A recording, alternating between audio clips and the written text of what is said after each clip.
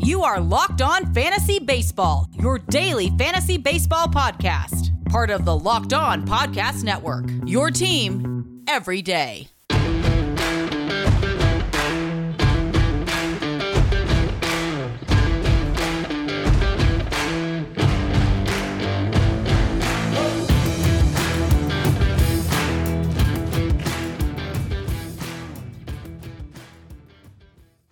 Hello, fantasy friends. I'm Scott Cullen, host of Locked On Fantasy Baseball on the Locked On Podcast Network. Today, we've got a long list of star performers from Tuesday, some injury news, some matchups, and DFS tips for Wednesday. Let's take a look at yesterday's top performers. Deep breath and go. Atlanta designated hitter Marcell Ozuna went 4 for 5. Scored 2 runs, had 5 RBIs, 2 home runs, and an 11-1 win against Miami. Ozuna up to 17 home runs on the season. Has a 1042 OPS. I'm not sure when the Braves got him that they were intending for him to be a DH, but he's certainly producing at the plate. Atlanta first baseman Freddie Freeman, 3 for 5, 3 runs scored, 2 RBIs and a home run in that 11-1 win against Miami. Freeman's up to 12 home runs, hitting 347, has an 1106 OPS.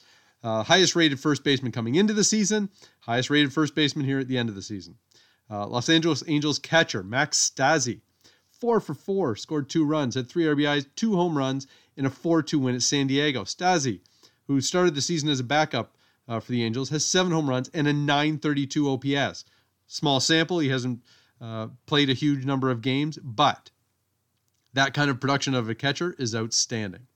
Washington starting pitcher Austin Voth, a complete game, 7 innings in Game 1 against Philadelphia. Went 3 hits, 1 walk, 1 earned run, struck out 7 in a 5-1 win.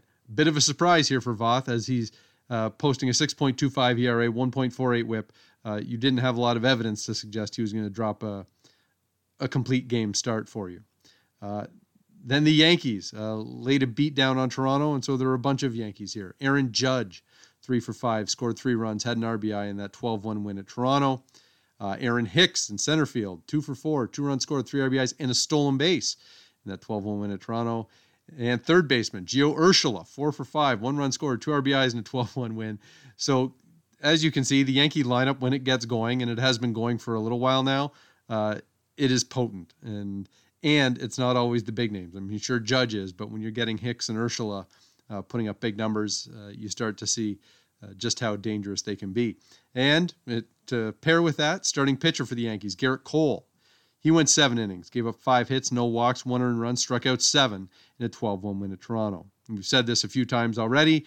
Cole hasn't been as dominant as he was for Houston last season, but he's every bit a legitimate staff ace in the majors and has performed well in the first year of his term with the Yankees.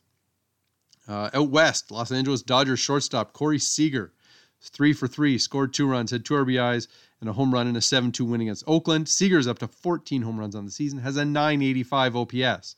This is his best season in the major leagues, by quite a bit, actually.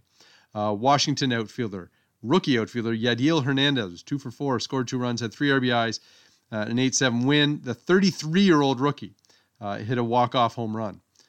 It's quite something to have somebody who's 33 years old as a rookie, and nice to have some kind of positive story out of Washington.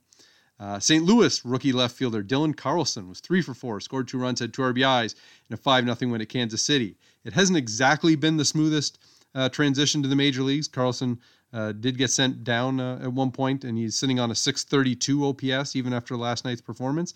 But there's real potential here, and whether Carlson is really going to make an impact, in this last week of the season and in the playoffs, compared to what he's going to do next season, I think that's a much bigger issue for the Cardinals. Milwaukee starting pitcher Brett Anderson went 6 innings, gave up 4 hits, no walks, 1 earned run, struck out 7 in a 3-2 win at Cincinnati. Anderson's been entirely respectable for the Brewers. It kind of gets lost because the Brewers haven't been great. But Anderson, in the last few years, as long as he can stay healthy, he can give you some mid-rotation value. Cincinnati starting pitcher Sonny Gray comes off the injured list, goes 5 innings, gives up only 2 hits, 1 walk, 1 earned run, struck out 8 in that 3-2 loss to Milwaukee. In Gray's last 2 starts before he went on the injured list, he had allowed 11 earned runs. That's more than half of his earned runs all season. And so He still has a 3.73 ERA and 1.22 WHIP, but those two starts before he went on the injured list really skew those numbers higher than they are otherwise. Pittsburgh starting pitcher Stephen Breaux went 7 innings, gave up just 2 hits and 3 walks. No runs, struck out 6 in a 3-2 win against Chicago. Breaux, his ERA is down to 3.38. It's a 1.22 WHIP. This is a breakout season for the 28-year-old. I don't know how much you want to expect of him in a full season, but I would say given his performance here for the Pirates, Breaux will certainly be a fixture in next season's rotation. Atlanta starting pitcher Bryce Wilson went 5 innings, gave up 3 hits, 1 walk, no runs, struck out 7 in that 11-1 win against Miami. That's a 22-year-old making his first start this season. He's had a handful of starts in the previous 2 seasons, but that's Wilson's first start for the Braves this season, and obviously very effective. Houston starting pitcher Framber Valdez went 7 innings, gave up 5 hits, no walks, 1 earned run, struck out 8 in a 6-1 win at Seattle. Valdez has been a solid contributor to the Astros rotation. 3.57 ERA, 1.12 WHIP, and given the fact that Justin Verlander is out and they really don't have a ton of experience behind Zach Greinke in the rotation, getting solid contribution from Valdez is pretty valuable for the Astros. And Boston starting pitcher Nick Pivetta, who I was picking against when looking for value yesterday in daily fantasy. And Pivetta goes 5 innings, gives up 4 hits and 3 walks, 1 earned run, struck out 8 in an 8-3 win against Baltimore. And it's not an amazing start, but given my expectations for Pivetta, I figure I'll give him a little tip of the cap. Coming up next, we'll do some injury updates, matchups, and DFS tips that could provide some value on Wednesday. 2020 has been some kind of year, and even though the world went on pause and the world of sports had a break, your business didn't. You have to keep moving, and that makes hiring more important than ever. Indeed is here to help. Indeed.com is the #1 job site in the world because Indeed gets you the best people fast.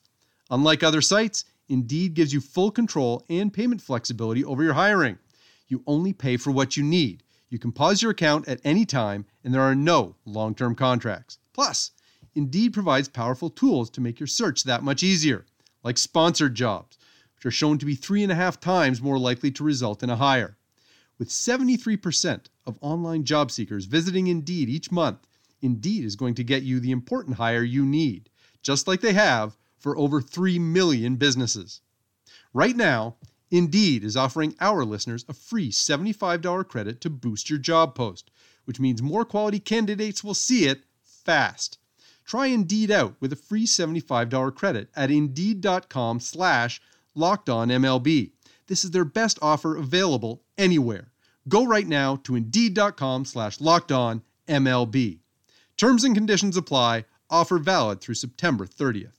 Okay, so as the season's winding down, we don't have a ton of injury updates because some of the guys who are hurt, it's just the season's over. But we've got a few, and so we'll go with Arizona's second baseman, Ketel Marte, activated from the injured list, which basically means that he's replacing Josh Rojas, who had landed on the injured list at the same time. So one veteran in, one younger player out of the lineup for Arizona. Los Angeles Angels shortstop Andrelton Simmons has opted out for the rest of the season due to COVID reasons. David Fletcher, super utility man for the Angels, can move over to short. Luis Rengifo is at second base. Now, I mean, Rengifo's hitting 138, has a 453 OPS, so, maybe the Angels will try somebody else to finish out the season, but Rengifo got the start there on Tuesday. Seattle second baseman outfielder Dylan Moore is on the 7-day concussion injured list. I will wear a black armband and hang my head here because I've been banging the drum for Dylan Moore for most of this season. Ty France will continue to get reps for the Mariners, and Jake Fraley, the outfielder, has been activated and played on Tuesday. And one more injury, Toronto closer Rafael Dolis is nursing a knee injury, and so he's unavailable at the moment. Anthony Bass is the most likely one to close while Dolis is out. Now we've got a few matchups that I like for Wednesday. Start with Chicago White Sox with Lucas Giolito on the mound, plus 140 at Cleveland and Shane Bieber. Bieber is obviously awesome, but if anyone is going to be worth consideration as an underdog, it should be Giolito, who's a legit ace for a strong opponent. And so, obviously, I don't love picking against Shane Bieber. I don't mind getting Giolito at a plus 140, though. For Cincinnati, Trevor Bauer, minus 165 against Milwaukee and Adrian Hauser. I don't always like paying this much for a favorite, but Bauer has been super dominant this year. 1.80 ERA, 0.82 whip in 10 starts. Now, he only has 4 wins in 10 starts, but this is a pretty significant mismatch. Hauser's ERA is in the mid-5s, and so Cincinnati should be able to jump out to a lead here, hopefully. One more underdog, Miami Marlins with Sixto Sanchez on the mound, plus 150 at Atlanta with Max Fried.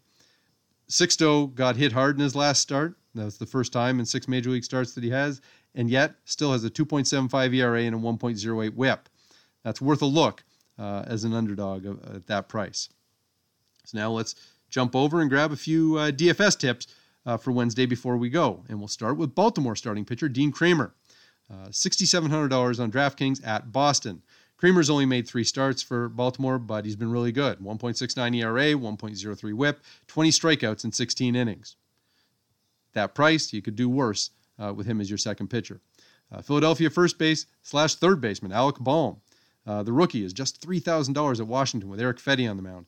Bohm has an 895 OPS. I'm happy to plug that into my lineup any day, and certainly at $3,000, he's worth it. San Francisco's second baseman, Wilmer Flores, is $3,700 at home against Colorado with Ryan Castellani on the mound for the Rockies. Flores has an 800 OPS, which is sort of solid and respectable. He's hitting second in the lineup, and Castellani's hittable. He has a 5.59 ERA with a 1.37 whip. There's a chance there that Flores could give you some good value on that $3,700. And finally, Houston outfielder Kyle Tucker. At Seattle and Nick Margevicius. Tucker checks in at $3,800 on DraftKings. He had 4 hits last night, up to an 869 OPS. Margevicius is an okay, mediocre starter there for Seattle, and getting Tucker at a bit of a discount price, worth your while. That'll do it for today. I'll be back tomorrow with more fantasy baseball news as we wind down the final week of the regular season. Send me your questions. I'm at @ScottCullen on Twitter. The show is at @LO_FantasyMLB on Twitter. If you want to send an email, direct it to lockedonfantasybaseball@gmail.com. Find us, subscribe, and rate us on iTunes, Spotify, or wherever you get your podcasts. That wraps up this edition of Locked On Fantasy Baseball. Now tell your smart device to play the most recent episode of Locked On Baseball. Stay safe and stay locked in with Locked On Fantasy Baseball, your daily source for fantasy news and analysis.